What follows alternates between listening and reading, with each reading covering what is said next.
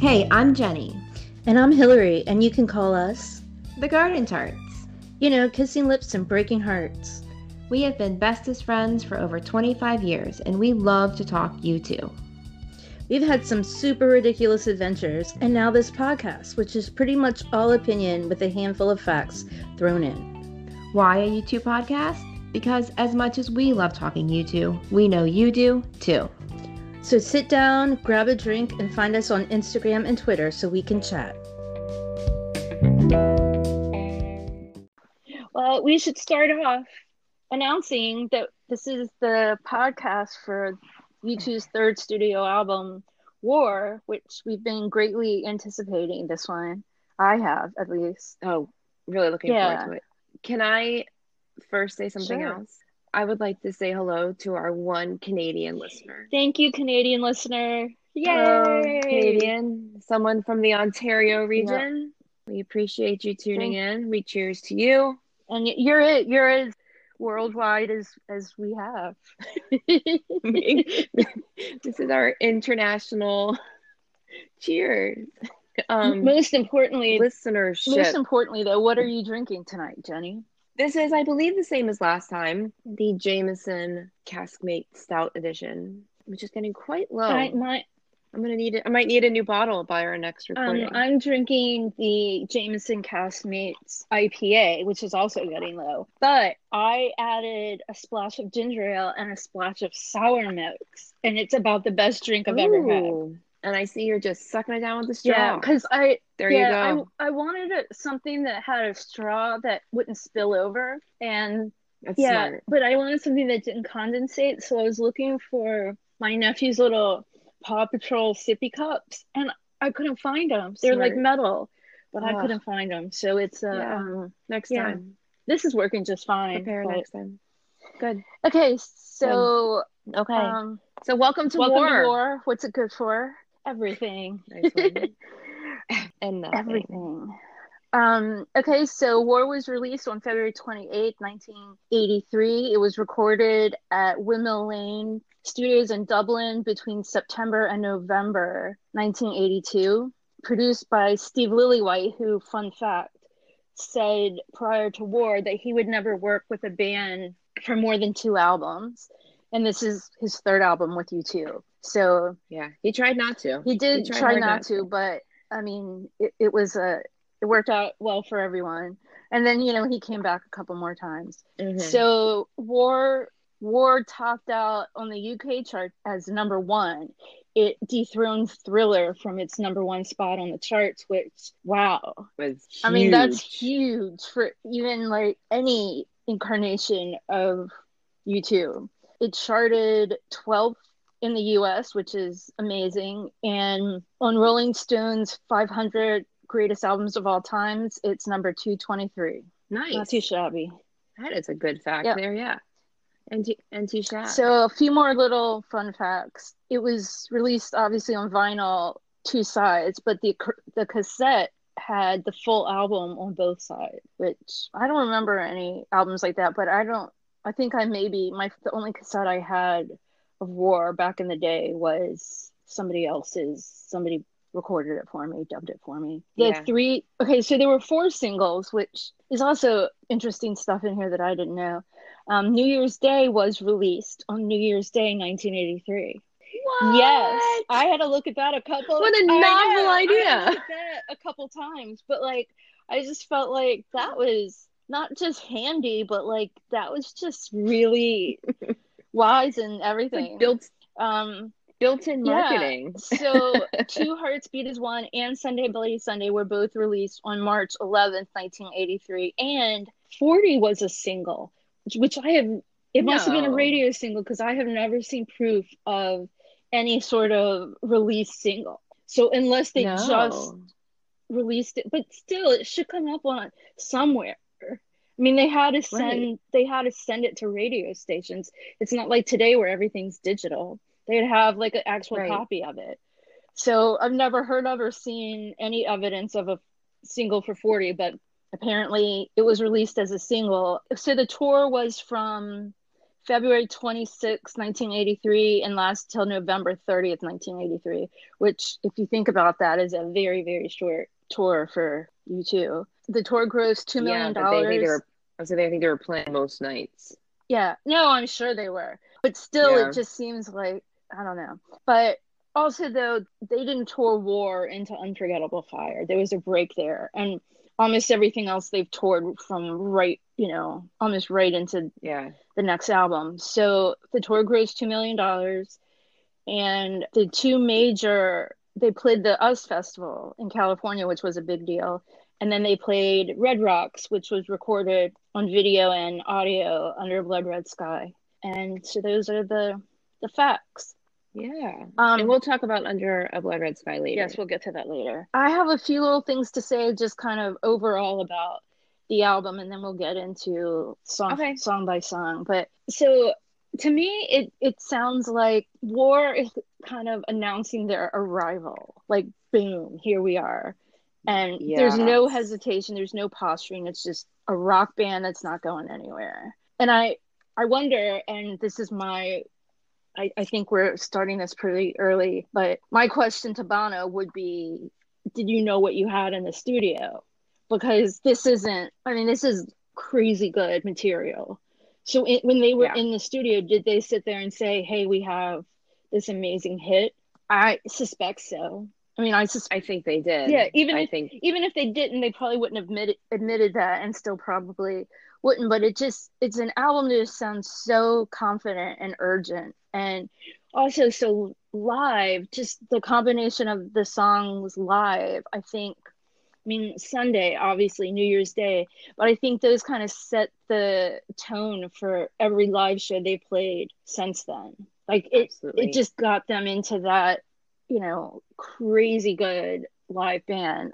I also listened to War, and I see how they got from War to Unforgettable Fire and Joshua Tree and Octane Baby and everything else after that. But if they hadn't done War, if they went from October to Unforgettable Fire, can you imagine?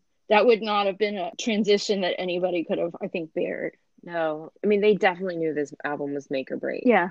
It is absolutely, and there's like documentation of them knowing that for sure. I have a few comments too, like kind of along the same lines. Interesting. And we talked about this in previous podcasts, how we would now talk about it now, how this is like their coming of age. Like on Boy, that's very like teenagery, there's this sexual stuff, but it's also just like teenage boys. Right. And so much more with that and growing up in the heartache around growing up. And then October is this like weird kind of internal strife, confusion. And there's one thing about U2 is that you're always going to get the truth. Right. And unfortunately for us boys, truth was exciting and October's truth was not. And War's truth is like them going out into the world and talking about all of their frustrations with what's going on in the world politically and violently and all these things. And there's this really great quote from Bono that I think it was from a Hot Press interview. And he says, whereas the previous two LPs had been inward looking, War was outward looking. Whereas the previous two LPs had, in the lyric sense, been impressionistic, splashing paint on the canvas, War was more like graffiti, which I think is kind of a cool artistic way to look at it. Everything you just said was so right on. And what you said. I didn't say it. No, before the Bono quote. Oh, I didn't want to interrupt you when you were saying the Bono quote, but everything you said before then was right on. And obviously it was a good Bono quote. Is another thing that he said. I don't have the direct words from him, but people started really tagging them as a political band with this political album. But like looking into it, like, and we'll talk about Sunday Bloody Sunday, but like it's not actually a political song. It's anger and frustration with the violence of the politics. Right. Like it's actually more about emotions around all of it. So with that, this song is not a rebel song. This song is Sunday Bloody Sunday. Let's actually get into the song, shall we? Yes. We didn't even rehearse that. No, but I was waiting to say it. Yeah. I knew you'd fall in the line. Yeah. I love this song. And I remember you saying, you might have said in the last podcast that like the first three drum beats of this album saved their career. It absolutely did. I just got chills from even thinking about that. But yeah, I mean, you said something like that, and it's just how the album opens. If it had been in any other order, I don't know what it would. We'll never know. No, well, we would never know. But I think looking back, I'll obviously look back with 2020 hindsight, and I think I say that like 5 times in my notes for War. But I feel like in terms of being an established fan, Sunday, if you listen to the album, it kind of makes them peak too soon. And I feel like for the sake of our podcast, it does that to us too, because where do you go from here? Hey, Spots, my cat is making a guest appearance on the podcast. But like, where do you go from? I mean, I have plenty to say about all the other songs, but like, really, we should have the first 45 minutes here, right? Most of our 10 minutes. Like, I mean, I could definitely do a whole podcast on this song, and I don't think I'm even gonna scrape the surface of my thoughts on Sunday Bloody Sunday. I did an essay in high school profiling the different live performances wow of the song, and I gave my teacher a cassette tape of all the different versions to listen That's to. pretty cool. I don't know. I don't remember how I did on that. I don't think he was very impressed. I wrote a paper for Earth Science, and it was like a really serious, like, big part of our grade that was like writing a report, and that was graded on grammar and everything too, which it's not really earth sciencey, but it was about this film we saw on hurricanes. My paper was called, like, one of the scenes in the little film was like a street with like all the signs down and everything, so it was called Where the Streets Have No Name. And I used bodies strewn across the dead end street, whatever. I got an A, and she put it on a bulletin board, and I had to take it out. I had to take it back because it was by no means my original words. Like, I'll just take that off the bulletin board, but thank you for the A. I have a paper I wrote in college too. We'll write about when we get to that album. That actually blew people away. But anyway, Sunday Bloody Sunday. The history of these Bloody Sundays in Ireland is intense. I think they'll say specifically the song. They talk about Bloody Sunday was in November 1921. That's the big one. If y'all have seen Michael Collins, you know it. Nah, check it out. I think his like, I don't know, big birthday was a couple of days ago. I think was it? Cool. I don't know what number it was, 100 and something. Yeah. Go ahead. But there have been other incidents in Ireland that were, that they have tagged into that Bloody Sunday, the carnage of the political war and the religious war. And I don't really want to get into all that history because I feel like we have so much to talk about. But this song is really, the band will say that they're pro-Republic, they're pro-Ireland, they're pro-United Ireland, but they're not singing about that. They're not rebels. They're not for the like, they're not part of the rebellion.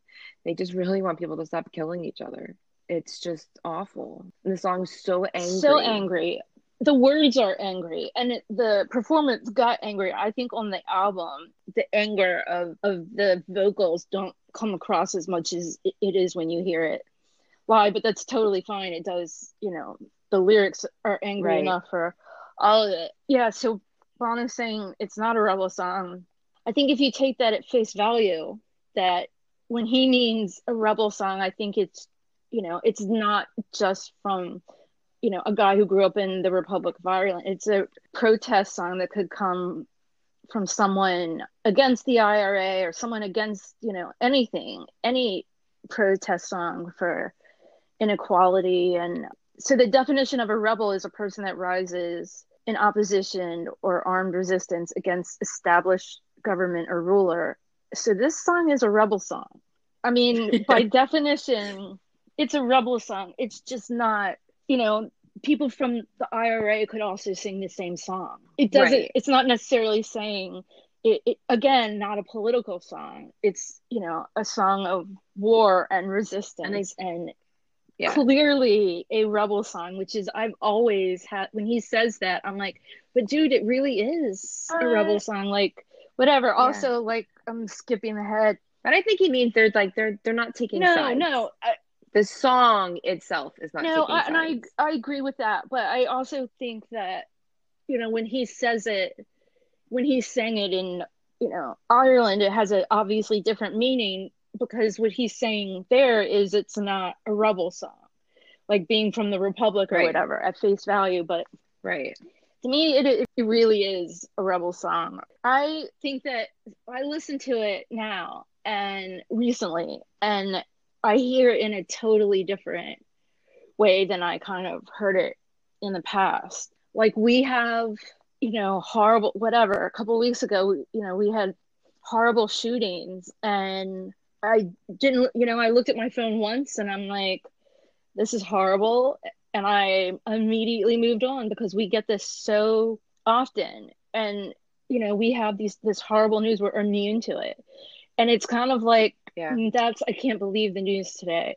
But because we're immune to, like, you can't believe it. But, I can't really say that, though. I can't believe the news today, because I can believe it. And I think, Right. it's, you just kind of get immune to that. And I think that's kind of where Bono was going with that, too, that you can't believe it, but, it's also not at all surprising that. Well, I mean, but he says it, and he says, and it's true, we are immune with fact, just fiction, and TV reality. And the whole, like, how long must we sing this song? Like, seriously. Right. Like, how long? Like, seriously, how long? Like, it's always, ridiculous. we're always going to be singing that song. It's always going to be applicable to whatever horrible. The world's never going to be changes. at peace. So, yeah, I mean, today, to me, it's, our horrible administration and, persecution of everyone and guns and everything. But it also works for the Middle East. It works for Africa, and he's used it for all those. So it's very versatile. And despite the fact that we have, like, this gun epidemic, so much of it comes down to religion and race. Absolutely, it does. Which is, like, from the dawn of time is what people fight about. Okay, so a couple things I have way more on here than I need to say, but the white flag. So, and we'll discuss it more when we get to Under Blood Red Sky, but I mean, like, the symbol of Sunny Bloody Sunday is the white flag, which I just feel like makes the song, to hear that, to see that, just makes the song so much more stark, because, the song it's powerful. It is. It means so much for a song that's so angry.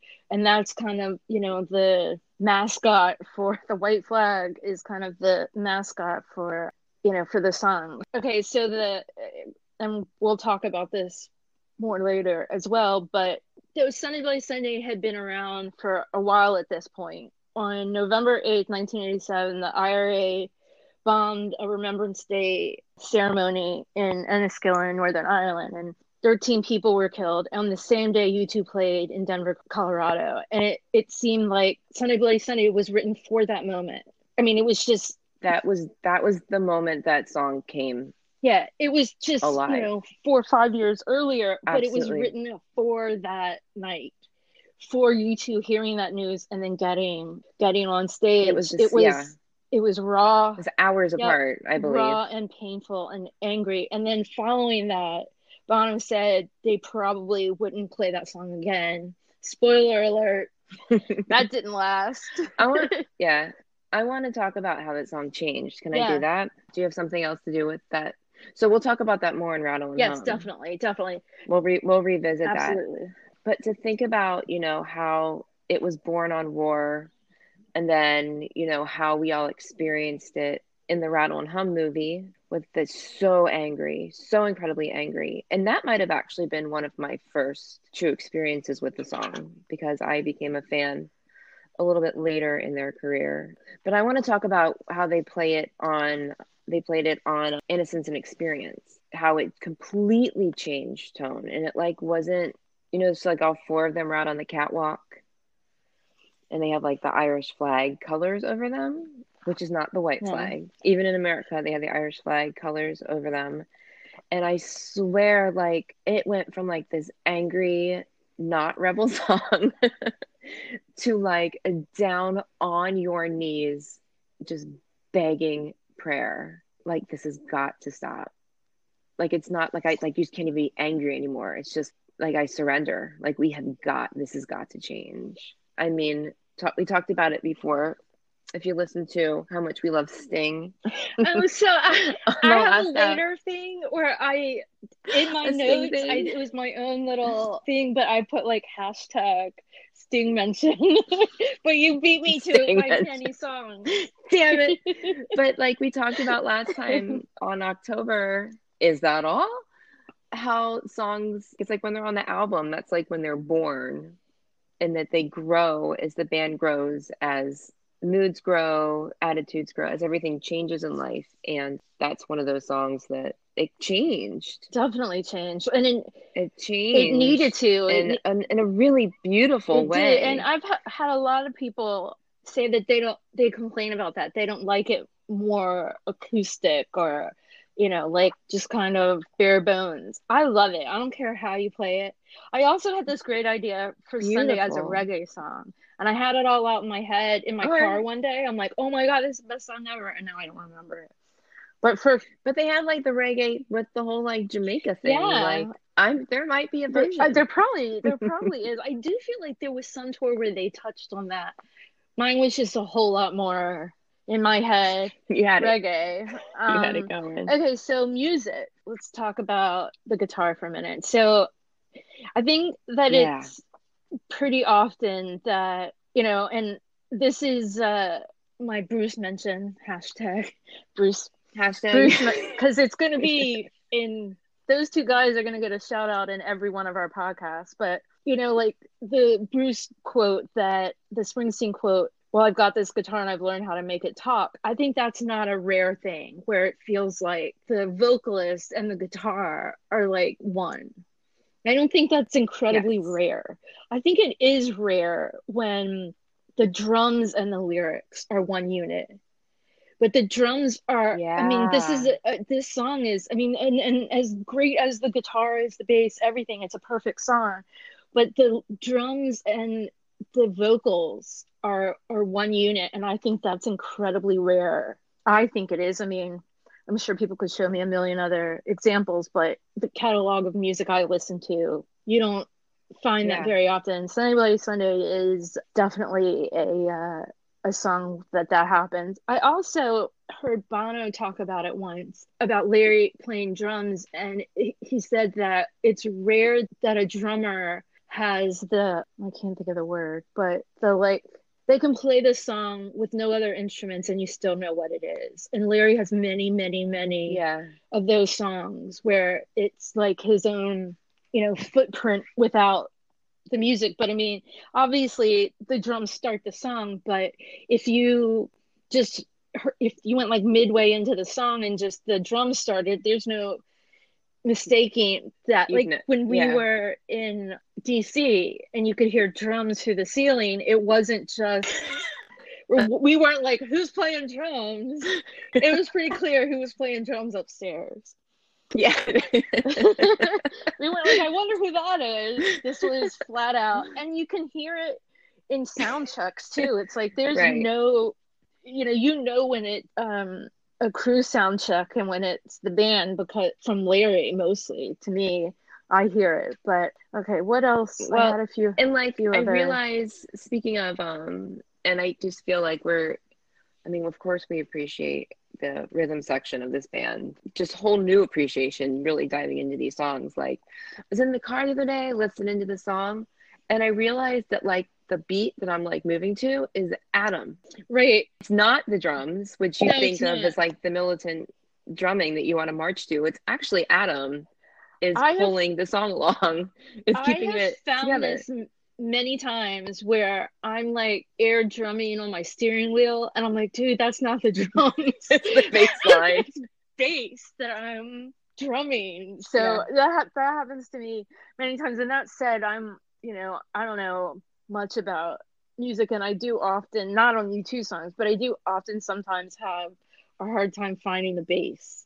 in Yeah. songs if it's not just out there. Okay, so on a personal note, Yep. not that the rest of this hasn't been, but so the Sunday Bloody Sundays, clearly one of the first U2 songs that grabbed me. I mean, it was, from the first time I heard it, it was the most just amazing. I mean, it just drew me in so seriously into. I seriously got into that song.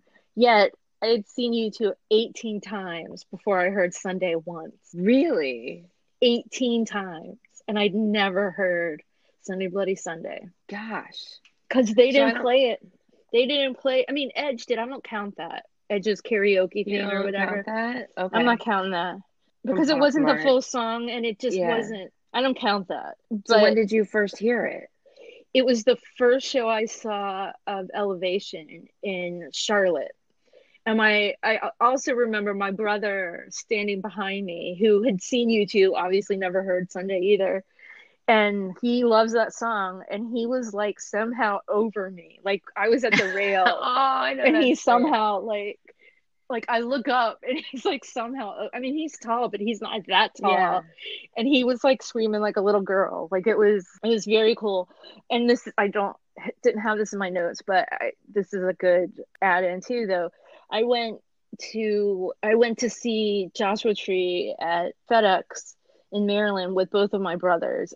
My brother Jeremy never seen U2 and never seen a stadium show. And I was really excited for Will because he's the one that really likes Sunday Bloody Sunday to hear the first song that they played, coming out, that it was Sunday Bloody Sunday. So And dramatically, yeah. yeah, and he went and looked at the set list before the show, which just, it was like a knife through my heart. I don't think Jeremy listened or cared when Will said it because I know we were in the car on the way there, and Will's like, I know the first song. I'm like, Yeah. damn it. Oh, because it's so cool how Larry would come out and It's so start cool. it. But so the other thing, so we're at the front rail, and as we are, and we had been there forever. I mean, obviously before the opening band went on, and then after the opening band, and waiting for U2, and it was, hours. And Right. I almost think that my brother Jeremy forgot why we were there. Like, Yeah. I really, honestly, the look on his face when they came out and started playing Sunday Bloody Sunday was a sheer shock. And the look on his face, I will never, ever forget it for the rest of my life, because it was just the excitement.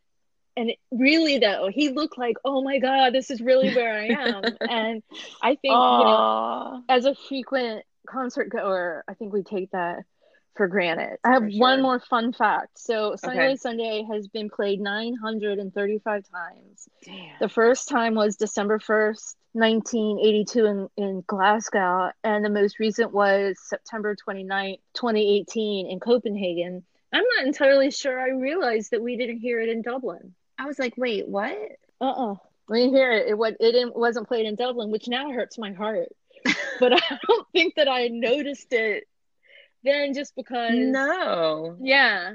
But they changed up the set list so much. They added so much. They added all that Octane Baby and Stay and everything. That's why. I was like, what replaced it? I'm like, half the show replaced it. Yeah.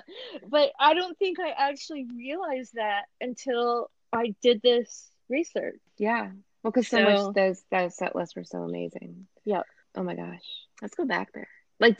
I mean, not right now, in the future, but like then there. In our time machine. In our time machine. Yeah, I'm there, Jenny. I keep losing the keys. I got to go find the keys again. Yeah. Well, I don't really have the quantity of plutonium I expected to have. And it's okay. It now runs on garbage. We don't need roads. We don't need roads where we're going. I feel like, have we mentioned Back to the Future in other podcasts? Yeah, and I'm pretty sure we had the exact same conversation. And I guarantee you it won't be the last time. No. Shall we move on to our next song? We sure should. The next song is Seconds. So this is the Edge's lead vocal debut. Should say. He's been doing backing vocals for all of time, which people just don't notice. No. I actually think that people probably at first listen, or if you're not a diehard, I suspect you wouldn't notice that the Edge is singing. Yeah. Well, and there's like But some quote from Bono, some or a few of them saying like, Edge has a wonderful voice. I was happy to have him sing. And then right, people thought it was me anyway. Like, right. I love Edge on vocals though, but I would really like Bono and Edge to do like a true duet, like Islands in yeah. the Stream or I Got You Babe or something like that. Yeah. That would That's be what friends are for. I amazing. don't know. I want them. I don't care what it That's what is. friends I are want for. them doing a true like love-based duet. That would And fill my heart with so much joy. We must discuss so this with Bono over cake and whiskey. this is definitely a cake and with like so It's a Bono, cake and whiskey conversation. what do you think the odds are of you and Edge recording Islands in the Stream together? My hope is that he says, well, on karaoke nights, we prefer. And he's gonna be like, leave the whiskey and cake, just leave. No, he'll I'm want to hear keeping the more. I'm He'll keeping want the to hear more. whiskey and cake, and you guys just head on out. Can I have a hug first? Just a hug, maybe a quick And, selfie, and a hoodie. I'd like a hoodie. t-shirts. We're gonna get 0% t-shirts. I want a hug and a hoodie and cake and whiskey. Yep, that's all. Over cake and whiskey. That's so And much to like ask. and a 4-hour conversation, no less. No less. Yeah. We'll just listen the whole time. I don't care. Right. I don't need to say anything. Maybe we could submit little questions in advance and let him just talk the whole time. Okay. Okay, go ahead. I have written down here that Seconds is one of my favorite songs on the album. And I really think it is. I just think that every time I hear it, it surprises me. Like, oh my gosh, this one. Because you Like think I'm the about same. Sunday Bloody Sunday and you think about New Year's Day and Yeah. I don't know, like it's like this little hidden gem. Yeah. I love it, and I agree with it. I agree with it too, because literally I went from looking at my notes on New Year's Day to looking at my note. I mean, on Sunday Bloody Sunday to looking at my notes for New Year's Day. I literally, just like what you just You said, just skipped I it over. literally just skipped it, and I'm not sure if you saw my Oh, face, but when you said no. seconds, I was like, Well, I was too busy what? drinking my whiskey. Thank you very much. But that's like, I kind of, like when they decided that they could do the Josh Tree tour because the songs were relevant again. Mm-hmm. Like, holy crap. Like, I don't want this album to be relevant again, but this like No. imminent threat of nuclear war and what they say the lunatics have taken over the asylum. Like, Right? I mean, that is totally relevant. It's totally relevant. I have said for many, many, many years that I miss Cold War music so bad. Like, think about those Yeah. little songs like hashtag Sting mention Russians. I'm Yeah. like, we just don't have, and I guess that really was the last time we had like pop music that was social awareness. Like, that's Yeah. not what I mean, we don't have that very much. I wonder if it'll come though. I remember when because I don't listen to everything Bono says, let alone hang on to it. When the police brutality on especially Black men in our country was just becoming so present in the news. I know it's been an ongoing thing, but when it became like national attention, someone asked him, like, well, where are the songs? And he was like, give it time. It takes many years for those songs to end up happening because it's like those kids that are growing up in the experience that then become the artists that then write about it. So it'll be interesting to see That is interesting. what And I would happens love with that to, I musically. would love to, Discuss that over cake and yeah, whiskey. but I think that, I mean, I look at like Vietnam music and that stuff was It was right right away. away. Yeah. But these aren't times like that where I don't think that, and we also like how much music from the Black community do you really listen to? I'd like to listen to more. Me I'm too. also I'm not not, informed no, in I'm it. also not great at listening to new music anymore because I don't listen to the radio. I like what I which is like, yeah. horrible, but it's true. Oh God, I had something to say with that. Oh, sorry. Vietnam. Oh, so I love this song, and just like every other, U2 song, it's if you listen to it, it kind of sounds fun. Like the song itself, if you feel it, it feels Yeah. fun. But if you like Like actually look at punk the and pop, like lyrics, it's poppy not and fun.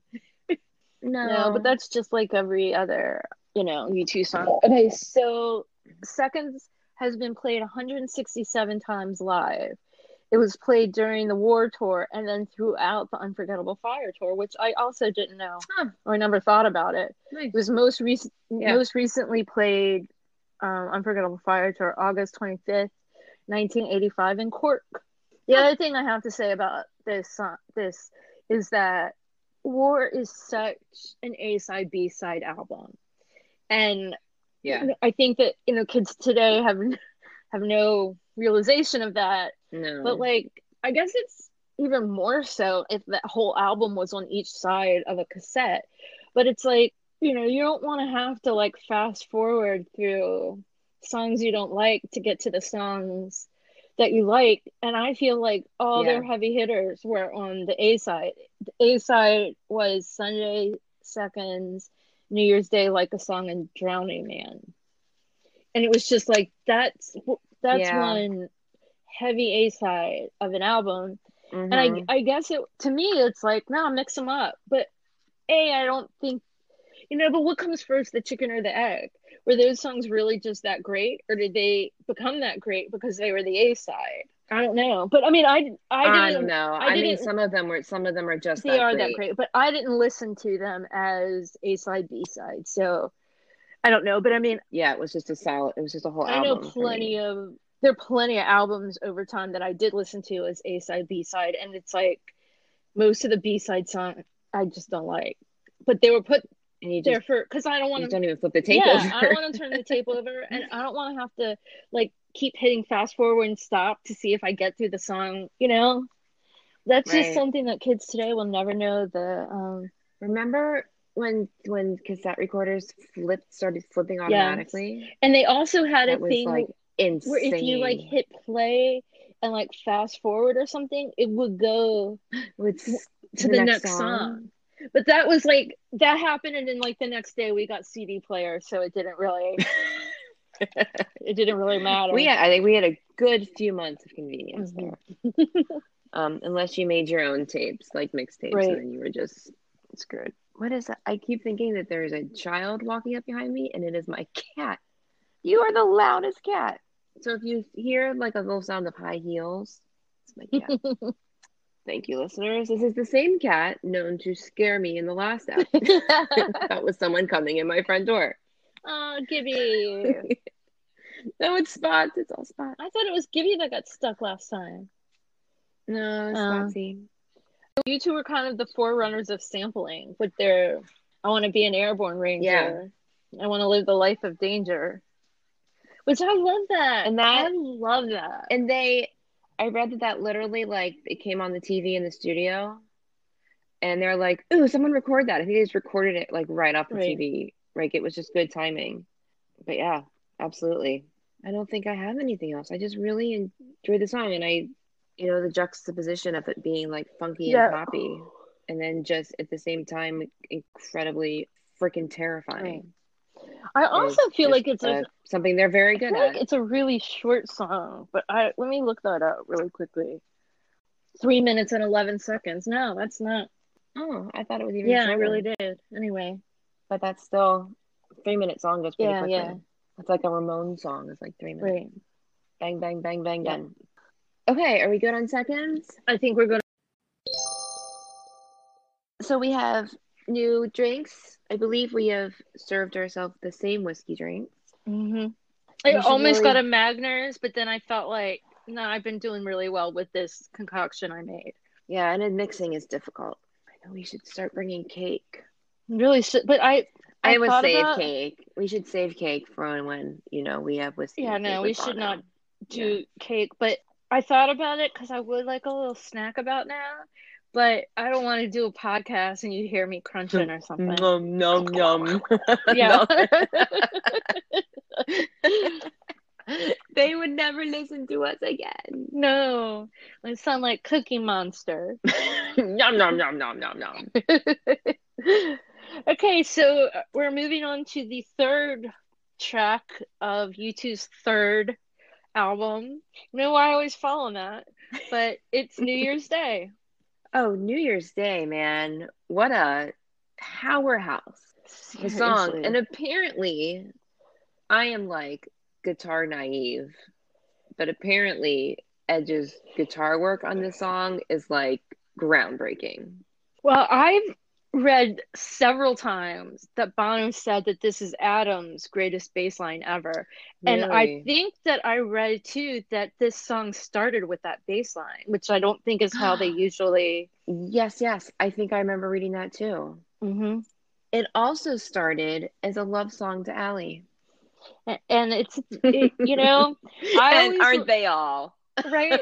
I always thought, I was always under the impression just that it was flat out about Polish solidarity. I always thought that. I mean, I remember watching a video on MTV and the VJ talking about that. This song is Right. about Polish solidarity.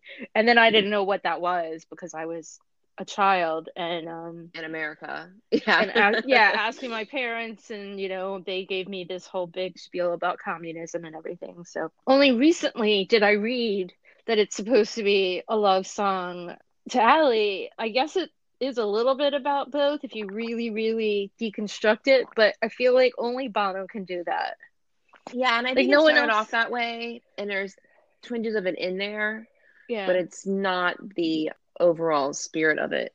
And I also, being a young fan, learning about Polish solidarity and the whole New Year's Day thing, that was a coincidence. Yes, it was. Like the fact that what was it, martial law ended on New Year's Day or something. I I'm believe it did. totally like messing up the entire history of Yeah. it. It's a complete coincidence that the song is called New Year's Day Yes. and inspired by that part of their history. Yes.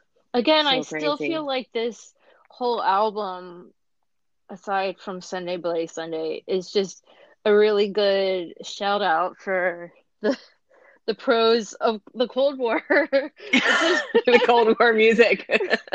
Which I'm sorry, it's awful to say that, but I really like my Cold War music. I mean, Yeah. I liked all that. I think Billy when we're done Joel. with this, we should do a special ep on Cold War era music. That would be really good. I've got I think we'd have fun with that. a ton of it. I see spots. Cat. The cat. I don't see spots. Don't call 911. People are gonna think I have this crazy cat. Something about this song, I'm just because we were just talking about us being young American children and our, just not understanding or knowing the, Polish history, this and that. Having been to the Experience and Innocence shows in America with American Soul, and then going to the same show in Europe where they subbed out, it was no longer American Soul, it was New Year's Day.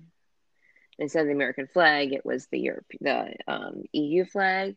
Was like, I apologies to everyone that I have finally arrived at this moment in my 40 some years of life.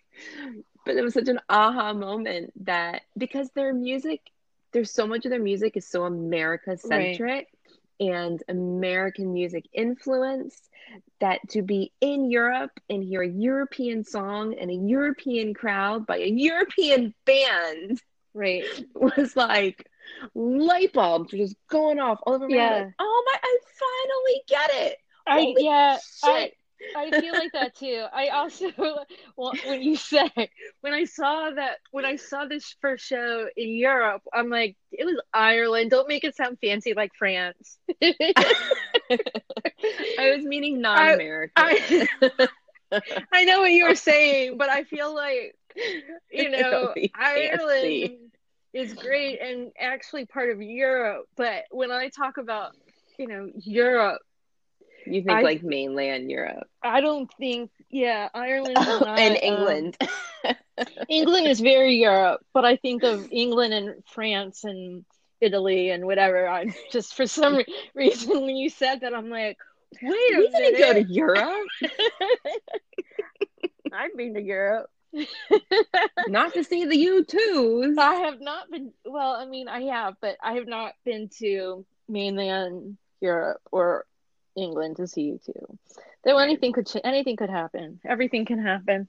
Everything can happen. Yeah. Okay, so I said that about Bonus Sayers Adams bass line. That Yeah. bass line is just, I mean, I feel like I don't think there's another song that he has played bass better than that. Also, listening to it, and I mean, I've not done adequate research on the entire YouTube catalog, but I really feel like everything in this song is equal.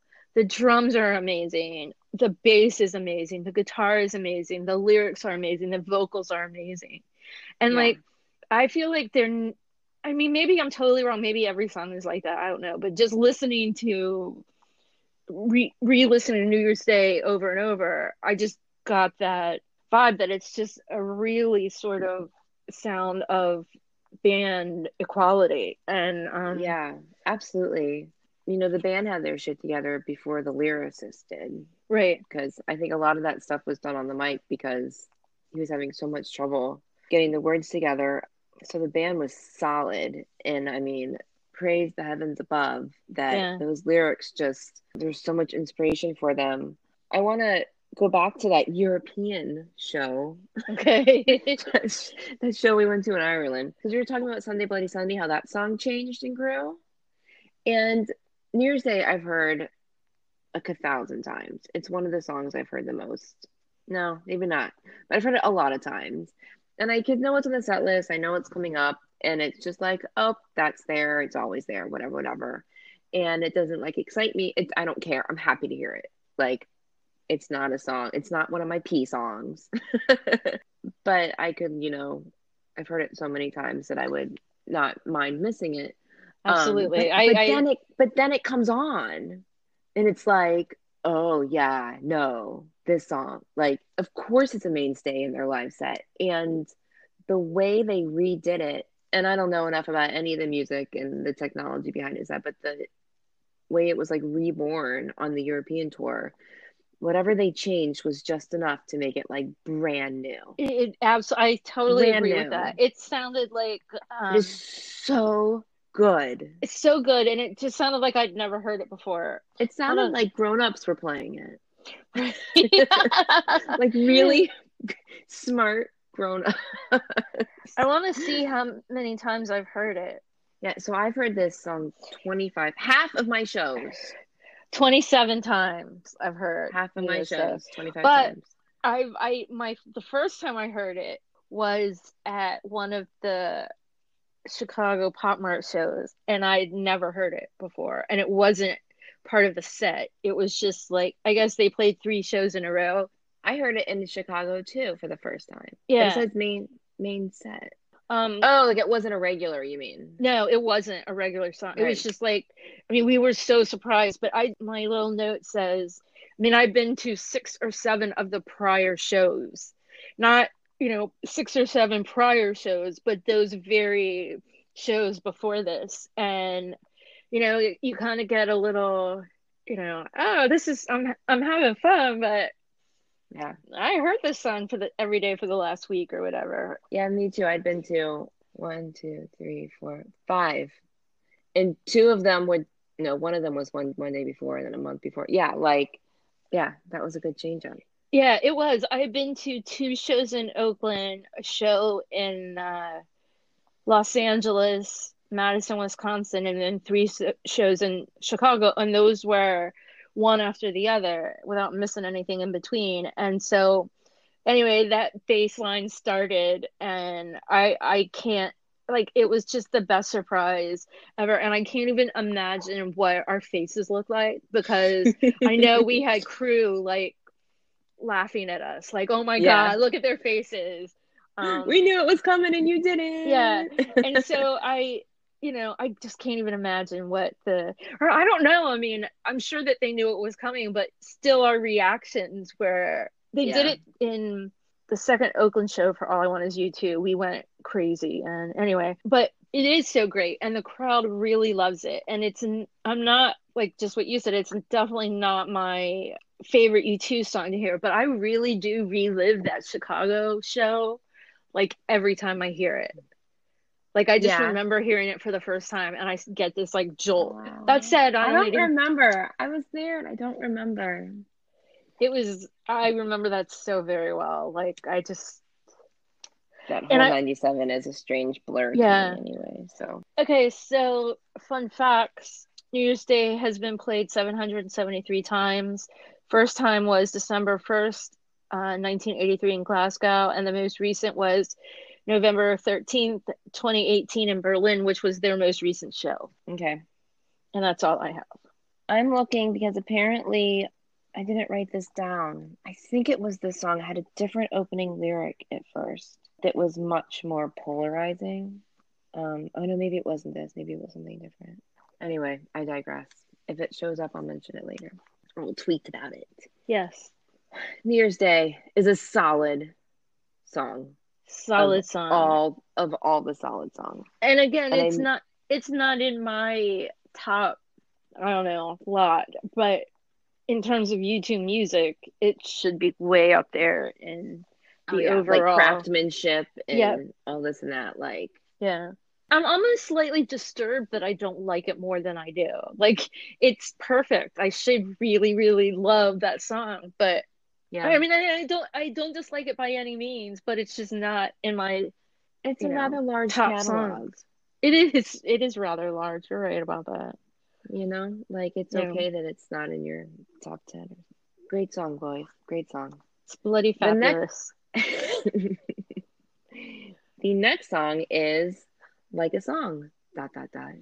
Which I love That that the dot dot dot's there because it's like there's more coming. right. We didn't really have a name for this, No. but this means it's the song and the title and there's to be continued. Yeah. This is my hands down favorite song of the album. Like not every other song on the album, it's not even close. This is a clear number one for me. Yeah, I don't know if it's tied for one or number two. It is number one Sunday Bloody Sunday. Cause see, No, it's not. oh, interesting. Okay. Well, we'll get there. And this is all new since revisiting this album so heavily. Yeah, yeah. Sunday Bloody Sunday, I have a hard time competing with because No, that live, like the live energy around that, right. like But just I messes feel up like you should everything. just take it out of the running because it's like It's not fair. no, it's just It's like an Olympic athlete at a high school track meet. right, exactly. That is really, really good right there. Like I just don't count it. It's its No. own beast. Right, right. This I song think does not have great reviews. It's apparently not finished. The lyrics aren't great. The band's got a good thing going, but it's not complete. And I'm like, screw all of that. I love it. I really, Love it. really love it. And I think it's one of their, if not their most underrated song. I mean, I to agree. me, Yeah. it's so good. So prior to the first show of the Joshua Tree 30 tour, I had two bucket list songs. One was sort of Homecoming, and the other was Exit and Boom Boom One Night. I heard of both, which I was not. I mean, I expected Exit, but Yeah. Well, so yeah. then I had to come up with two more songs that would be my bucket list songs. And what I say with those songs is, if they play one of them, and I'm clearly gonna pass out, and just let me stay on the ground until the song's over, and then pick me up. But I want you to enjoy it. I So anyone appreciate who that. goes to a YouTube show with me and one of these songs, but so immediately the first song I thought of was Like a Song. My second song is Hawk Moon 269, and I do believe I will never hear either of those songs. But I said that about, I mean, I was for sure I'd never hear Exit. No, Never. And I've heard it, ever. many times now. But Many times now. so I guess that, what I thought was just totally improbable So everything could happen. Everything can happen. This song, like, it just doesn't even beat around the bush. No. It's got like this little tiny short intro, and then it's just like, boom, Boom. we are at it. It is apparently like written at like their critics who like to try and pigeonhole them, like with the lyric, like, is honesty what you want? Like, do you want me to be honest, or do you want me to write like love songs? Right. Because they're not writing silly love songs. No, I I don't was think about love to songs say are that. silly. Silly, I don't think love silly. songs are silly. Yeah. Yeah. No, I don't either, um, but I think that love songs can often sound trite. I want them to have like depth. And I feel like yeah, most love songs don't. But it is to me like really, even though it's not supposed to be, a category, it's not a category. But to me it's like perfect like military semi-punk pop. Like it just touches on all of the stuff at least I like. yeah, yeah, right. Yeah. Oh, going back to like our talking about love songs and our original, I meant to mention this before when we were just talking generally about war, is that the band like makes the point that war isn't all political conflict, that you can have war in love and in relationships and marriage and all these things. So the fact that like love songs are complicated love songs are in this album, Right. and that's why there aren't tanks and guns on the cover, but a 9-year-old boy, Right. because war is complicated. His It's because a not 9-year-old boy in the face of war is a whole lot more dark and everything than tanks and bombs and guns right. and shit. And a 9-year-old boy is also like relationships. Right. Those drums at the beginning are just so, I don't know. I get so excited about that. Yeah. The other thing with like a song, I mean, I probably could talk about this forever too, but I really cut it short. So I think this is Bono's first foray into getting rage in his voice. Like, you listen to Bad and Exit and he just builds up to this Yeah. like rage, and he didn't, I mean, his words maybe were raging before, but the way his vocals weren't. And Yeah. when he got that, I think that's a game changer for you too, is when he got that rage in his voice. But it is kind of ironic also that one of the lyrics is, angry words won't stop the fight. Yeah. I don't know. God, I love this song. One of my favorite lyrics is this in this song is the "too right to be wrong" in this Rebel song. Yeah. I honestly have a hard time wrapping my brain around what it actually means, Right. God, but I it love this sounds song. so profound. I'm like, So here's a fun fact. Like a song has only ever been played once. once, and Once. it's on your bucket list. Right. So what are my odds? Damn it. Maybe I should pick something else, but I mean it. Maybe I'll get a third song. But I Go mean for it. it. This I want to hear it. Yeah, I didn't even think about that. It was played February 26, 1983 in Scotland, which I believe was the first full out war tour show. So they played it once and decided that it wasn't going to keep working. Yeah, this album, which it's a little perplexing because there are a lot of songs that weren't played live, and like I don't think they did that again until like 360. But I think that Yeah, was because they didn't stand behind the album. They obviously stood behind right. Boy, but maybe things are just more complicated live or whatever. Do you have any more? Yeah. I'm out. No, I don't. I just think that this is like, it's just not a complicated song. It's like, No, I it's love it. so good and to the point. And yeah, I will pass out on the floor with you Yeah. No, don't. and all of our Please. cohorts. Right. I will pass out on the Maybe floor. we should send a memo to like security to tell them to just let us lay there. Please pick us up when the song ends. Yes. I'll stay up for you. So if we are allowed to, bucket mine is also on this album. So, and it is a possibility. We'll get there. Okay. Are we ready to move on to the next song? I'm ready. Okay, this is Drowning Man. Drowning Man is a song that I believe I've just about always taken for granted. I have that in my note as well. I have a friend who is adamant. It is one of his missions to get this song played live.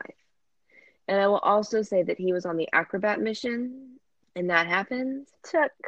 So I don't know. And I mean, Acrobat's also timely. So yeah, I don't know how Drowning Man becomes timely again. Goodness.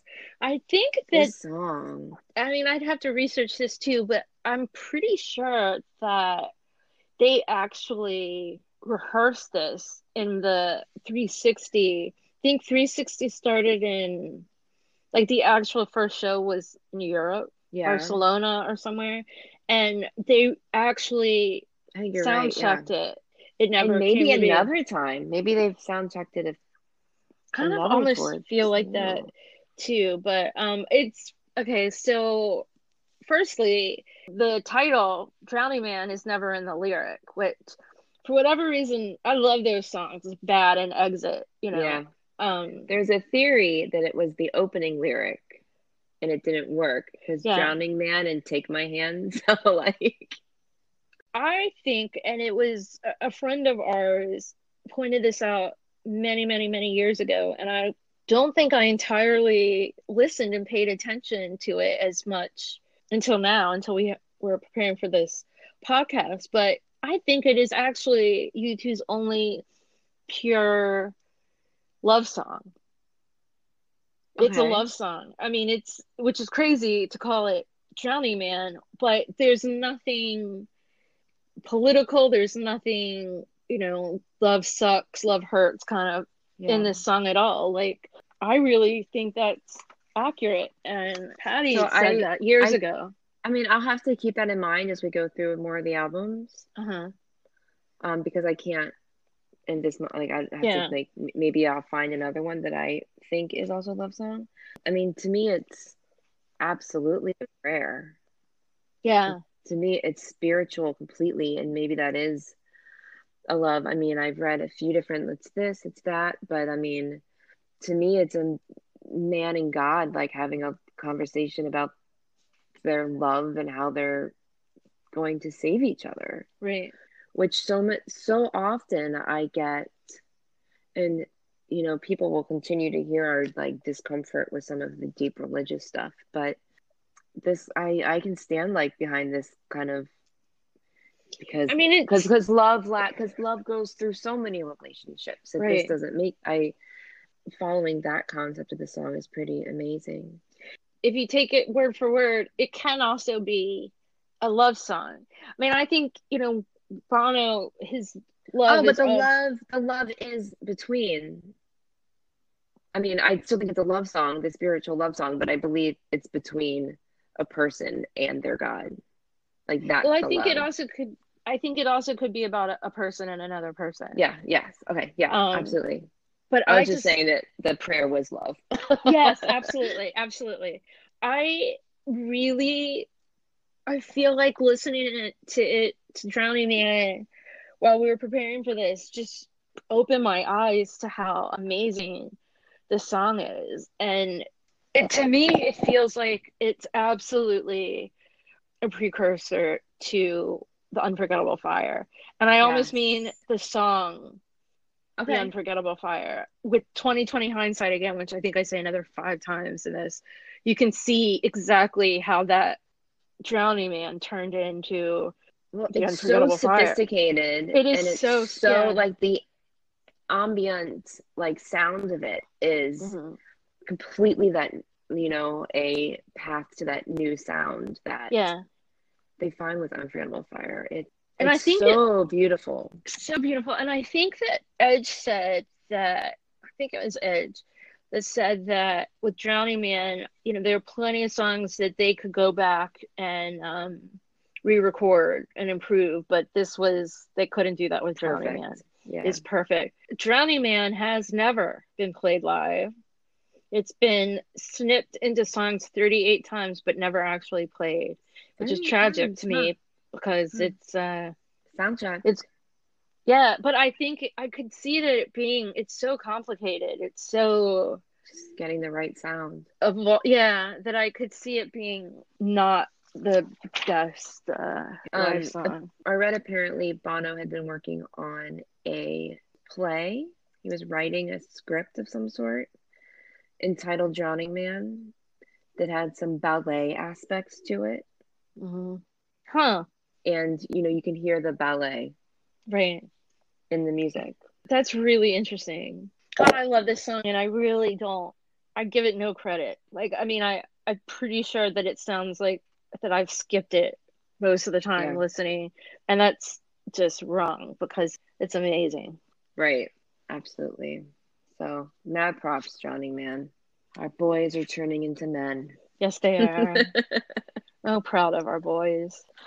Always proud of, mostly always proud of our boys. Should we move on to the next song? Yes, we should. Is it time? What is the next song? The next song is The Refugee, It is The Refugee. which is the first song of the B-side. I don't have a lot on this song. I don't like it. And it does sound like a mix of like if you took like tribal music and the Talking Heads and this soundtrack of West Side Story, you get The Okay. Refugee. And that's I all I see. got. I see I what don't they're like going it. for. Yeah. They're going for the African feel of it. I read a little bit more about it, and it kind of made me like appreciate where they were trying to go with it. Because Hmm. again, like I don't skip it. It's fast. It's a quick song. So like two things had happened. One, the band has been spending a lot of time in America, and in America, you're going to meet a lot of people from different places. While like in Ireland, you're not. This was like, and Bono's always the one out there meeting people, talking to people, this, and that. And he's meeting refugees. He's meeting people from other countries, people who look different, people who sound different. And I think being so far from home, he felt kind of like maybe a kindred spirit with them. Like, well, we're Irish, we're refugees too. There had also been something happening in the history of like Celtic history at the time where like so much of what is associated with like the Celtic history and think like the writings and the drawings, the Book of Kells, that's like kind of isolated to the island.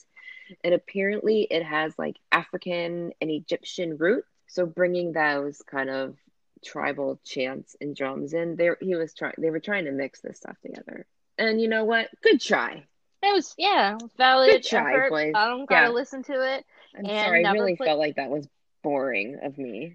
No, no, it was good. It's never been played live ever. Not once, Um, ever. so here's something we've never talked about. And so during like American Soul on the last tour, when Bono would go on about refugees and he would refer to them as refugees, we're Irish, we're refugees here in America. And that always, I just does not sit right with me because I'm like, are you? Because I don't think you are. Pretty sure you got a work visa that you don't have any trouble Right, right. with. No, that But when Trump became president, I got a little worried about those work visas. yeah, but I just don't think that these You're brilliant musicians from Ireland are gonna have any trouble no, having, living no. in our country for whatever period of time they need. But going back and reading about this song and him being young and meeting refugees for the first time here in America and feeling this like a kindredship with them, Hmm. I was like, oh, okay. If he's going back, I'm like kind of okay with him saying that if that's like a personal thing for him. But now I'm like, I don't okay, agree with that. He's not a his you're people maybe were have been refugees, but yes, he is not. absolutely. Absolutely. I mean, that is Yeah, why the entire American police and fire forces are Irish right. I mean, the because only there has been an onslaught. Like they've been refugees here for a long time. right. But Um, like maybe he is, you know, in France or something. Maybe he's a refugee there because he escaped the rain or bad weather in Ireland. But that's it. That's as much as he can claim yeah, his own refugee status, which is not at all. I feel like he wouldn't talk about it anymore. I mean, I don't know because I mean, you can, we can talk more about that when we get to those albums, but yeah, but I think that it's very broad definition. But I mean, I think you can be refugee from anything. But he's using it in a way that I think is. I agree with you. I never thought about it before. I'm sure he has an explanation for it, and Yeah, he can tell us over cake and whiskey, yeah. and I'll What be kind of like, okay, what kind of that's cake cool. did we decide that was gonna be? It was Goo Goo Cluster cake That's right. We might have to specifically. find that one day and figure out how good that tastes with whiskey because I believe when we drank it last time, I had champagne. I was drinking whiskey. Yeah, you probably were. I probably had enough whiskey that I don't remember what I was drinking. Maybe I had champagne. I don't No, because know. I think we All I all know is I was ordered. gonna put extra cake in the fridge and then I ate it all. So Yeah, and oh my God, it's exactly because I looked at that cake and I'm like, there's no way in hell we're eating all that. why did Like you two, bring but us we'll so give us much two cake? pieces. Yeah. I think I mean I will not be cake picky, No, I'll but take if it whatever. happened to be Goo Goo Cluster cake Yeah. from Nashville, Tennessee. Or like maybe we could make a deal where like we'll supply the cake and you supply the whiskey. And I think we're gonna Okay. get the better end of that deal. I think we Maybe will. not though. I mean, I've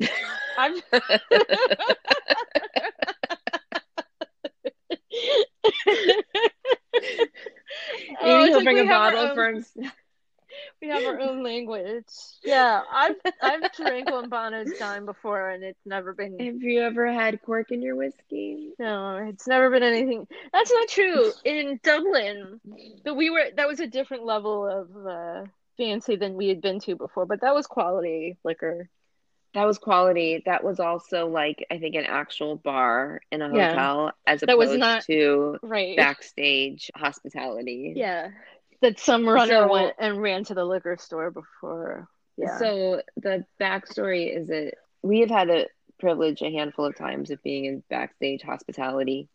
Every time Hillary has had cork in her wine. every single time. Every single time. And it's almost like, well, is it really a joke or did that really happen every time? But it has happened every time, and I think it's three times. Is it Three three? times cork. Yeah, that I don't think I've had cork in my wine three times in my life. I well, mean, maybe three times. I had it once before, and that was in the old kitchen under the clearance, which is also a It's U2 also you two establishment. owned. And I was like, oh, I'm sorry, but I need to see the owner because this is unacceptable. And the guy's like, haha. I'm Did you like, really yeah, say it was that? worth, yeah. I'm like, it was worth a shot. Yeah. I'm like, I'd he's be just over carrying there. just the other side of that curtain. Right. No, actually that night he wasn't there. That night No. was Okay. a different night. But that said, it was for real that there was court in my Oh wine my and then goodness. yeah. But I mean, I we drank all the drinks in Dublin and that was all good. So Yeah. that's the time we drink on yeah, Bono's dime and it was quality alcohol. But It was yeah, you good. think that when you go to backstage, the floor is paved with gold and we got like really amazing food and drinks and all this. No. You were in a sports arena. Yes.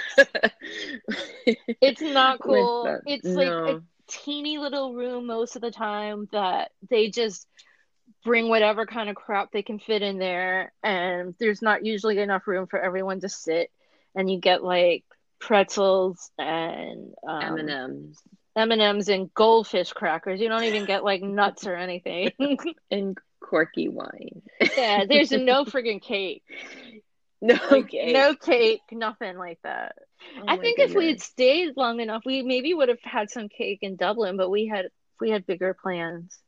We like I kind of wish I'd had a few more drinks. Yeah. Because we just saw like the champagnes. We had some champagne and then we realized there was like a full bar. Yeah, and they had those like 40-ounce Bulmers, Bulmers, yeah. which I was like, was let's split a Bulmers, and then you brought I brought each of us one.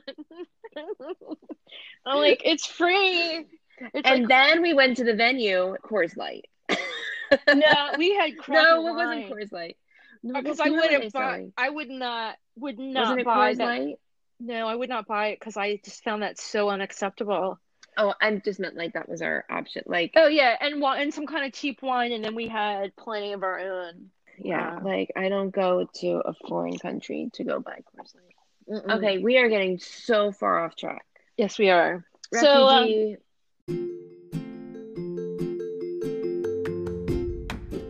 Hey there, listeners. If you're a U2 fan, you are more than likely aware of the work that Bono has done and continues to do in Africa. It's amazing work, and the exciting thing is you can get involved too. There are 2 simple ways. 1. Go to one.org and sign up to fight against extreme poverty. 2. Visit red.org to shop. What? Shopping helps? It sure does. By purchasing Red branded products, you are contributing to the Global Fund, which supports HIV/AIDS grants in many African countries.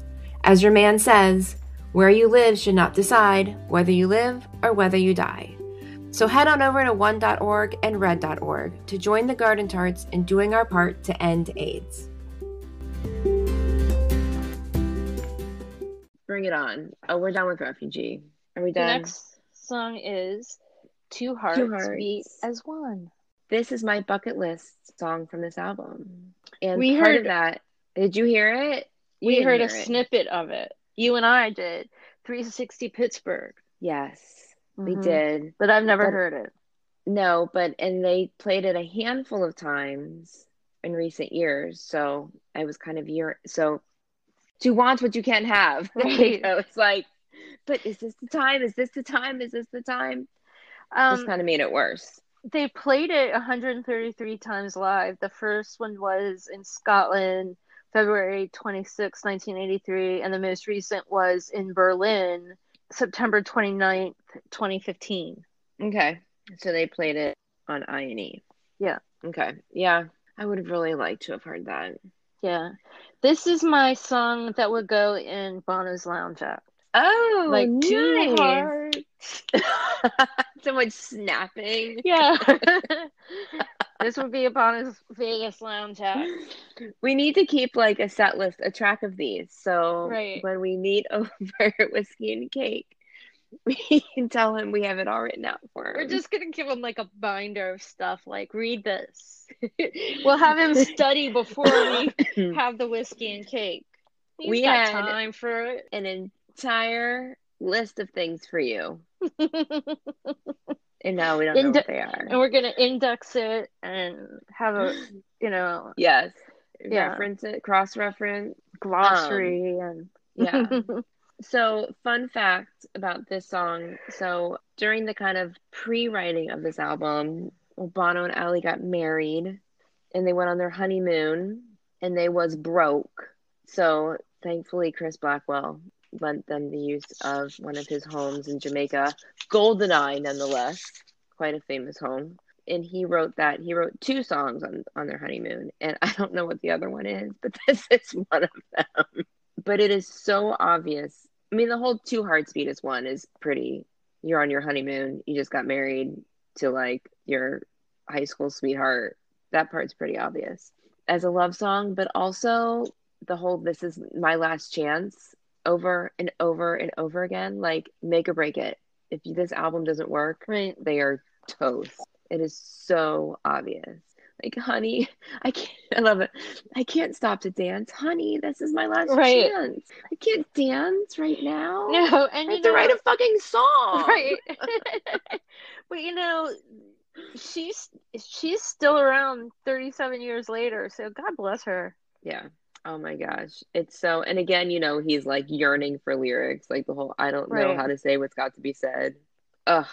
Different lyrics. That's also my it's hashtag Sting again with do do do do da da da, and I have another one more hashtag Sting.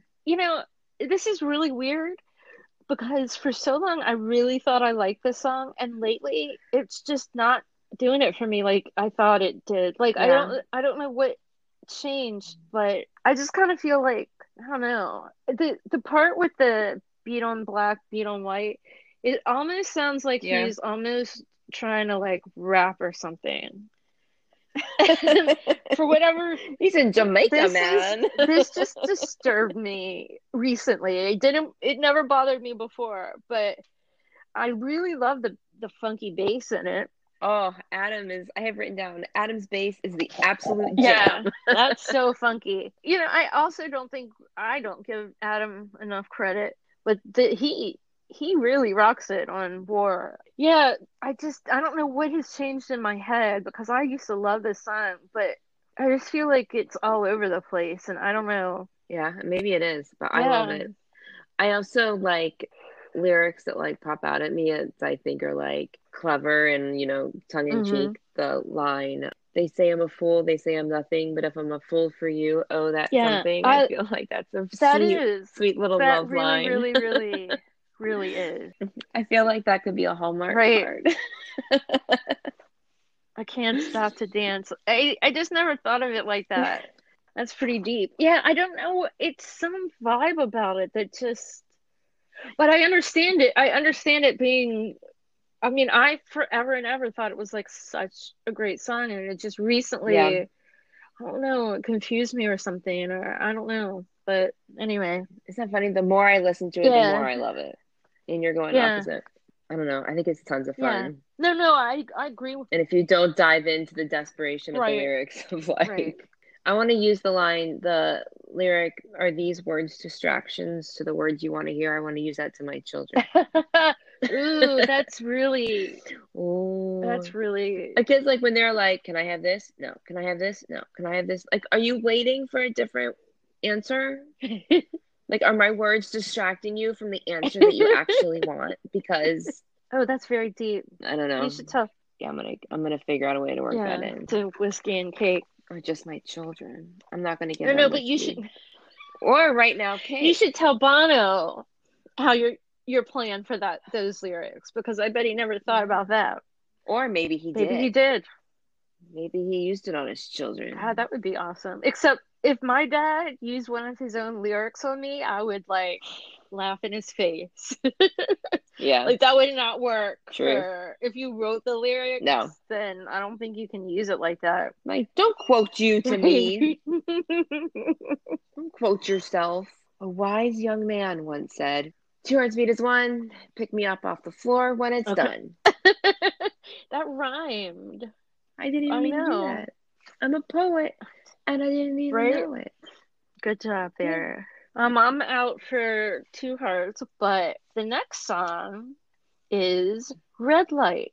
Can we hashtag the police? Yes, it's hashtag already.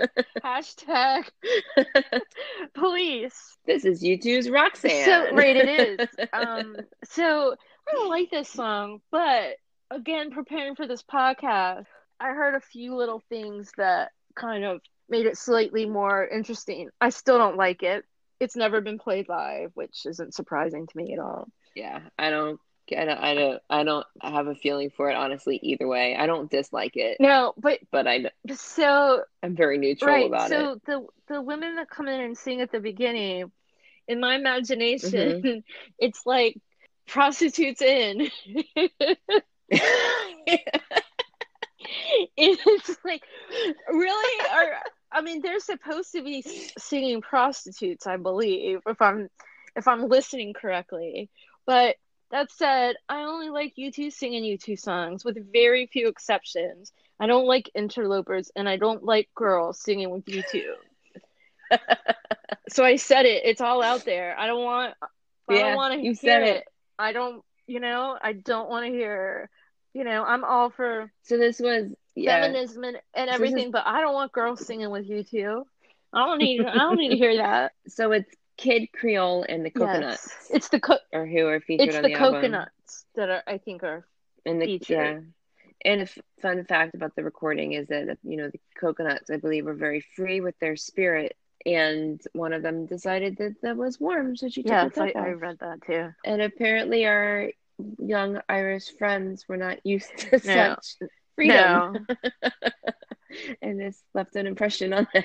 But so thinking about it, it really is I never gave this song more than half a thought that I don't like. Yeah. I don't like the singer. I don't like it. But I guess coming from 60s, 70s, 80s Ireland, vagrant prostitution must have been an eye opener for our lads and Yes, who are new absolutely. to the big outside world. And I can see that being fodder for good lyrics. It just kind Right. of didn't go that way, but really don't like the song. The reasoning for it, I guess, is interesting to think.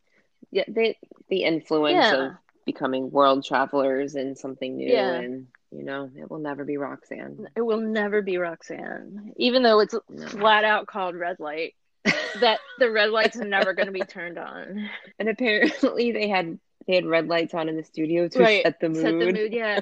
No, seriously, my note for this says hashtag Dane, hashtag Roxanne. Because it's our obligatory. So now we're up to like Yeah. 3 Sting hashtags for this out. Yeah. Just one Bruce, and I'm not okay. So has red light concluded? Red light has concluded. Yeah. Okay. So next is Surrender. Yes. Firstly, Um, let me give a shout out to Sadie, who is the name of your daughter. woo woo. I wish I could give this song credit. Right. It gets no credit. I actually didn't even think of it. Husband came up with that name because he's a big Beatles fan. Sexy Sadie. So while she is not named after the song, her name is inspired Yes. by the name of the song. Yes. Yeah. If you don't just like the name. If you don't know this song, like maybe we're talking about songs that people should already know about this stuff.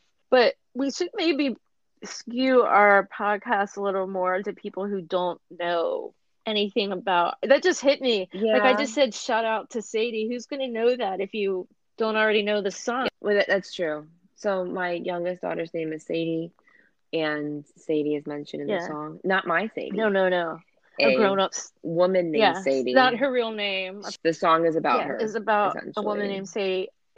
This song perplexes me, but I don't love it, but it really is kind of interesting. It's very Bono. It's so Bono. And my note here, I said alluding to suicide.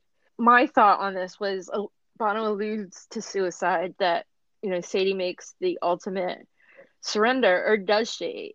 Don't we all have to kind of take a jump to find what we want? You got to die to live. The ultimate Bonoism. It's written right here. And I have a quote from him. It's written right here. The ultimate Bonoism. The quote from him is, "You've got to learn to let go in order to live." And that's what surrender is about. But I mean, if you think about it, if you're not happy, you got to kill something to continue to live. Yeah. And it's not the first time they've written about suicide. So I really, but it doesn't even, I mean, it says she goes up to the 48th floor, but it doesn't really flat out say. No, but the whole find out what she's living for. I know, but is it worth jumping or worth not jumping? It's implied. It is implied. It's implied, kind of. Not that she actually jumps, just that it's thought about. But I mean, the other thing is, that's also alluded to. I see 7 towers, but I only see one way out. And that's just alluded to. On a day without me, on boy, it's. Yeah. But anyway, so I don't like this song, but I really like reading about it and preparing again for this podcast. I have a definitely newfound liking for it. So it's been played live 116 times and played well into Unforgettable Fire tour. So just if people don't know, Sadie was a woman, I guess, that they met in New York. She was a hustler. It sounds like they came across her multiple times over the years. She was a hustler on the streets, ended up with a smack habit, had been a mother, going through her life, figuring out and I guess this is him kind of writing her story maybe in his mind.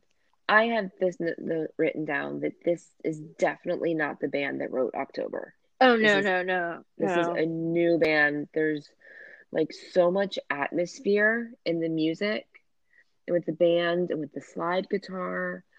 This is definitely the slide guitar is amazing. Yeah, it's definitely diving into different territories and getting more experimental.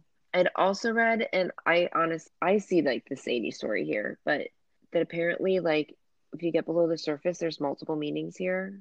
That's a shocker. What? I just like it's really literal to me, so it's hard for me to Right. see more of it. But he was having so much trouble writing lyrics.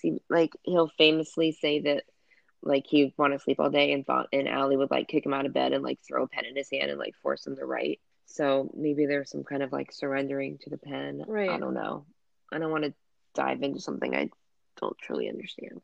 Yeah, And it's growth. It it showed is growth as a band. Yeah, the line, I really like this song. Just has always just been under my radar, but that line, and I want to live and I want to live. I gotta die to to myself myself someday. someday. Yeah, that's just Yeah, that's it our keeps coming Bono. up.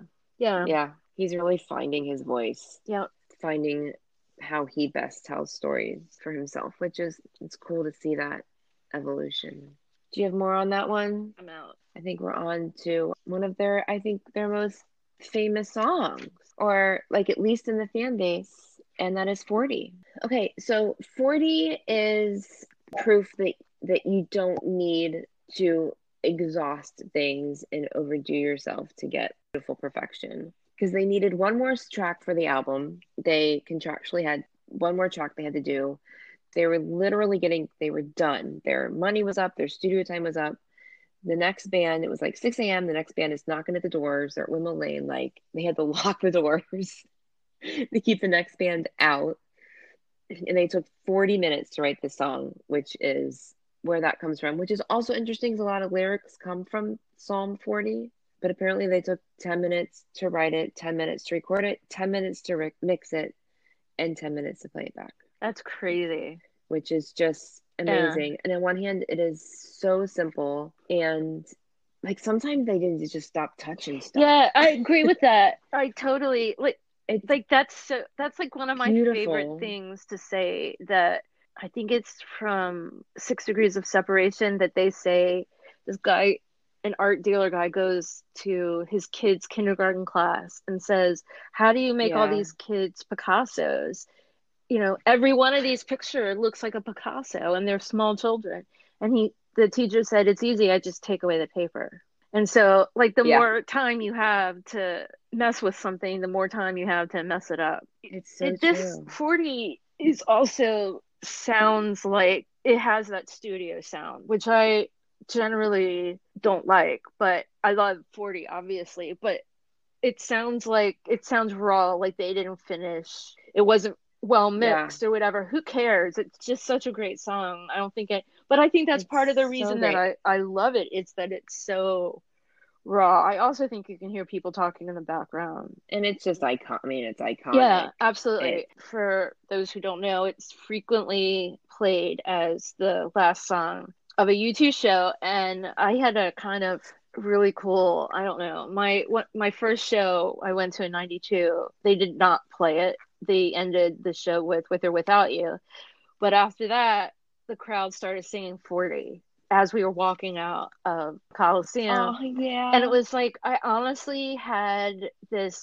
kind of had this moment where it was like, I found my home. Like, I found, Yeah. where I belong. And that location varies, but the people who are there are just like me. And I don't know. I mean, having, thinking that in being in high school or whatever was just, but that's definitely like, I mean, I knew at that moment, like, this is what I want to do. I want to follow this Right. band everywhere I can for as long as I can, because this is me. These people are me. And I mean, it went out to the parking lot. Anyway, that was extremely, extremely an emotional moment, but it really did, I feel like, set the track of my future. So also traditionally, Edge and Adam swap instruments, and I always think that's very, Mm-hmm. very, very cool. But even though I did read that Edge Wrote wrote the the bass bass line. and performed it, like Adam's not in that song. Right. But that said, when they swap instruments, but I really, really wish that one day Larry would sing and Bono would play the drum again. That Yeah, they just like, why not? Why brought it can't they all do that? around. It could Yeah. happen. Just, Yeah. like, I really, just like Edge and Bono singing Islands in the Stream. I would really like for Larry to sing 40 and for Bono to play the drums. And I'm sure they both have that capability. So I'm sure they what can. would stop them? And the whole like revisiting the How Long to Sing This Song, which opens the album like so Yeah. angrily in Sunday Bloody Sunday, and to end it like as a It's prayer. peaceful. So it's, for those that also don't know, it's Psalm 40. And every time I go to the synagogue, I'm not always entirely comfortable being there, but I always go find Psalm 40, which is in actual Hebrew. It's Tehillim Mem, which is Psalm 40. And Bono definitely, like reading the exact wording of it, Bono definitely takes artistic liberty, but I guess that the copyrights kind of run out on the King David catalog and it's public domain now, so let him at it. Yeah. I have one more thing to say about 40, Amanda's wedding. So Yes. our third garden tart, Amanda, got married, and Jenny said, I brought extra tissues. And I'm like, I don't cry at weddings. Like, but it's Amanda's wedding. But I don't cry at weddings. I have never been to a wedding that I've cried at. Though I think I maybe would have cried at your wedding if I wasn't dehydrated. And I felt like I was dehydrated. Yeah, there was nothing to cry. I maybe was going through the motions, but I'm just like, I don't need tissues. I never cry at weddings. Like my emotions don't work like that. And then there was a reading of 40, and Amanda turned her head, and actually looked at us from being up on the whatever pulpit, whatever it is. And I lost it. And I cried, and I still get emotional thinking about that moment because I love us. Yeah. And that was a us moment, and it was an us moment. I'll never get over that. But I really was like, I'm not, and you're like, it's Amanda's wedding. Of course you're gonna cry. Not me. I mean, that was 10 years ago. It was now. 10 years ago. The first time I heard 40 was that Pop Mart show in Atlanta, which was a hugely emotional show. It was my last show of the tour after an amazing, amazing time making friends and, you know, some special time with the band. And we just lost Michael Hutchence, and it was huge. I'm assuming that was, I didn't look it up, but I'm pretty sure that had to be my first time hearing it too. Yeah. I remembered it being on Pop Mart, and I had to look because for some reason I thought it was my first show, and it wasn't. And that made sense that it was my last show of that tour, because that was a very emotional night for all of us. That was such a great night. I also believe that 40 was read at our good friend Jim Henke's memorial service. It goes around. Well, to Jim. Yeah. We'll talk more about that next time. Yes. That will come up prominently in the next one. How many times have I heard 40? Hold on, I want to look it up. 9 times. The last time I heard it was Heinz Field in Pittsburgh, 2011. The greatest show of all time. Oh, so I heard it. The last time I heard it was I&E in Boston. Oh, you heard it recently. Yeah, I'm sorry that I didn't hear it. I heard it in 2015, but I'm sorry the last time we heard it wasn't together. But so we went to this show in 2011. I mean, so I don't know, friends, fans, and listeners, if you've ever been to a U2 show in Pittsburgh, and I don't know what it is about Pittsburgh. I don't necessarily think it's a great town. Nothing against Pittsburgh. It's just fine. But those shows are some of the greatest, most emotional shows I've ever seen. And we haven't missed a show in Pittsburgh in a while. Well, yeah. We saw Vertigo there, and 360 and Joshua Tree. Did they play there for I&E or E&I? Probably not, because we would have gone to that. Let's see. I saw a Pop Mart. I saw Elevation. Yeah, I didn't see 05, 11, 17. What was the one? Was that 360 and 05? No, that was in the mountain. 05 was FedEx, and was it we went to that, and we got the quirky wine, and was it it was the one at Heinz Field with, that's when we had Stephanie with us, and we all died. Yeah.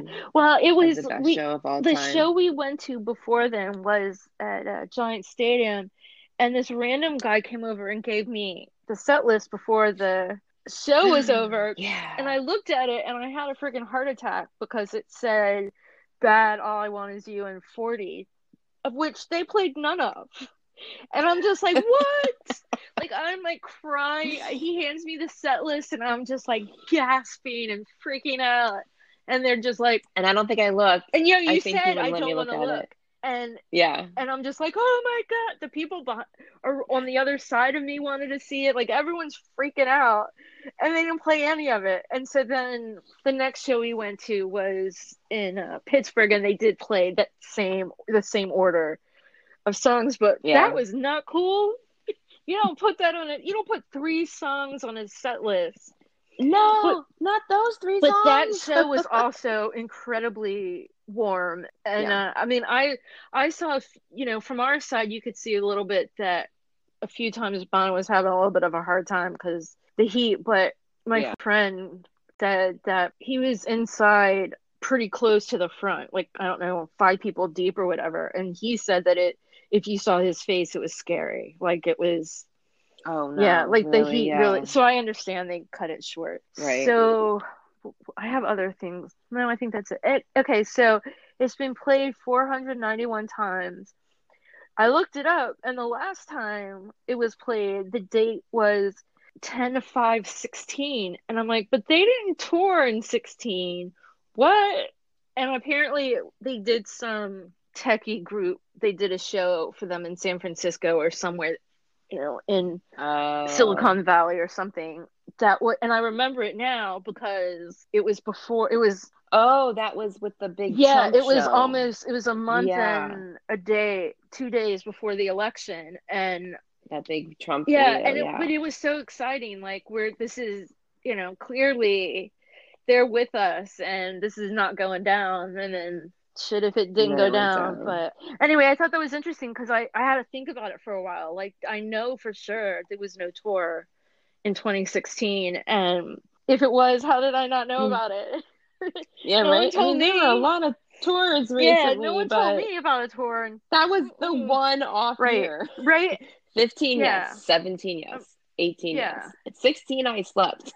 No, but I mean, yeah, there's been a lot of touring, but I know there wasn't any there. But I can't remember what it was, but they used the Vertigo stage or something. Like, they dug something up that was really different. Yeah. But I don't remember. I don't remember either.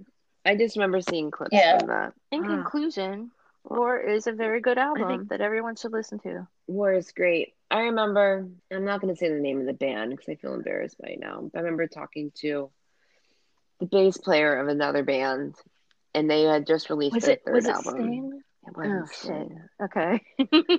Or Bruce or Paul McCartney. And being like, their new album was great and it was better than the last 2. And I was like, you know what? I think this could be your War. And he looked at me and he got it. Yeah. And I was like, yeah. And then he wasn't on another album and the band kind of fell apart and the singer's a jackass and all these things. But I remember I was like, this could be your War. Yeah. We had a really proud moment there together. Was it their War? No.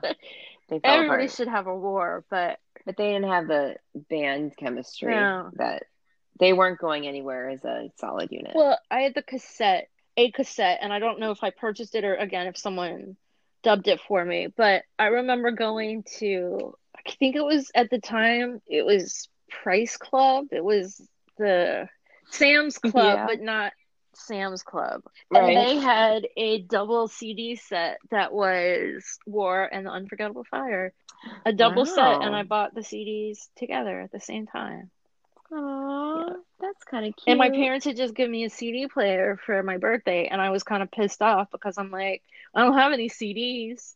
Like, I think they gave me Madonna, Like a Prayer, that they gave me with the CD and the CD player, and then I'm like, and now I have to go buy all this crap now. That this present is gonna be very expensive for me. I didn't want this. I didn't say I wanted it. But I mean, I wasn't ungrateful. It was just like, this is way more complicated than I think you thought it would be. Yeah. Because I have nothing to listen to on it. And then I slowly. Yeah. So, hey, I think we've really covered War really well now. So let's take a pause, put this together, and maybe in a week or 2, we can do a special little ep for Under a Blood Red Sky instead of tagging it on the here. Yeah. I think that's a good idea. Listeners, thank you for tuning in. Thank you for listening to all our ramblings about war, and we look forward to hearing you soon. Also, we love hearing from people and chatting with people, and of course, we love talking YouTube. So you can drop us a line on Instagram or Twitter at _gardentarts, or you can even email us at wearethegardentarts@gmail.com. We look forward to hearing from you soon.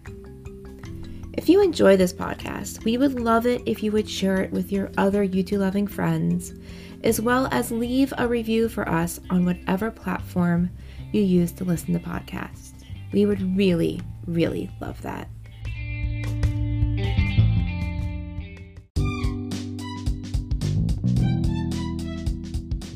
May your music be loud and your whiskey be strong. Until next time, cheers.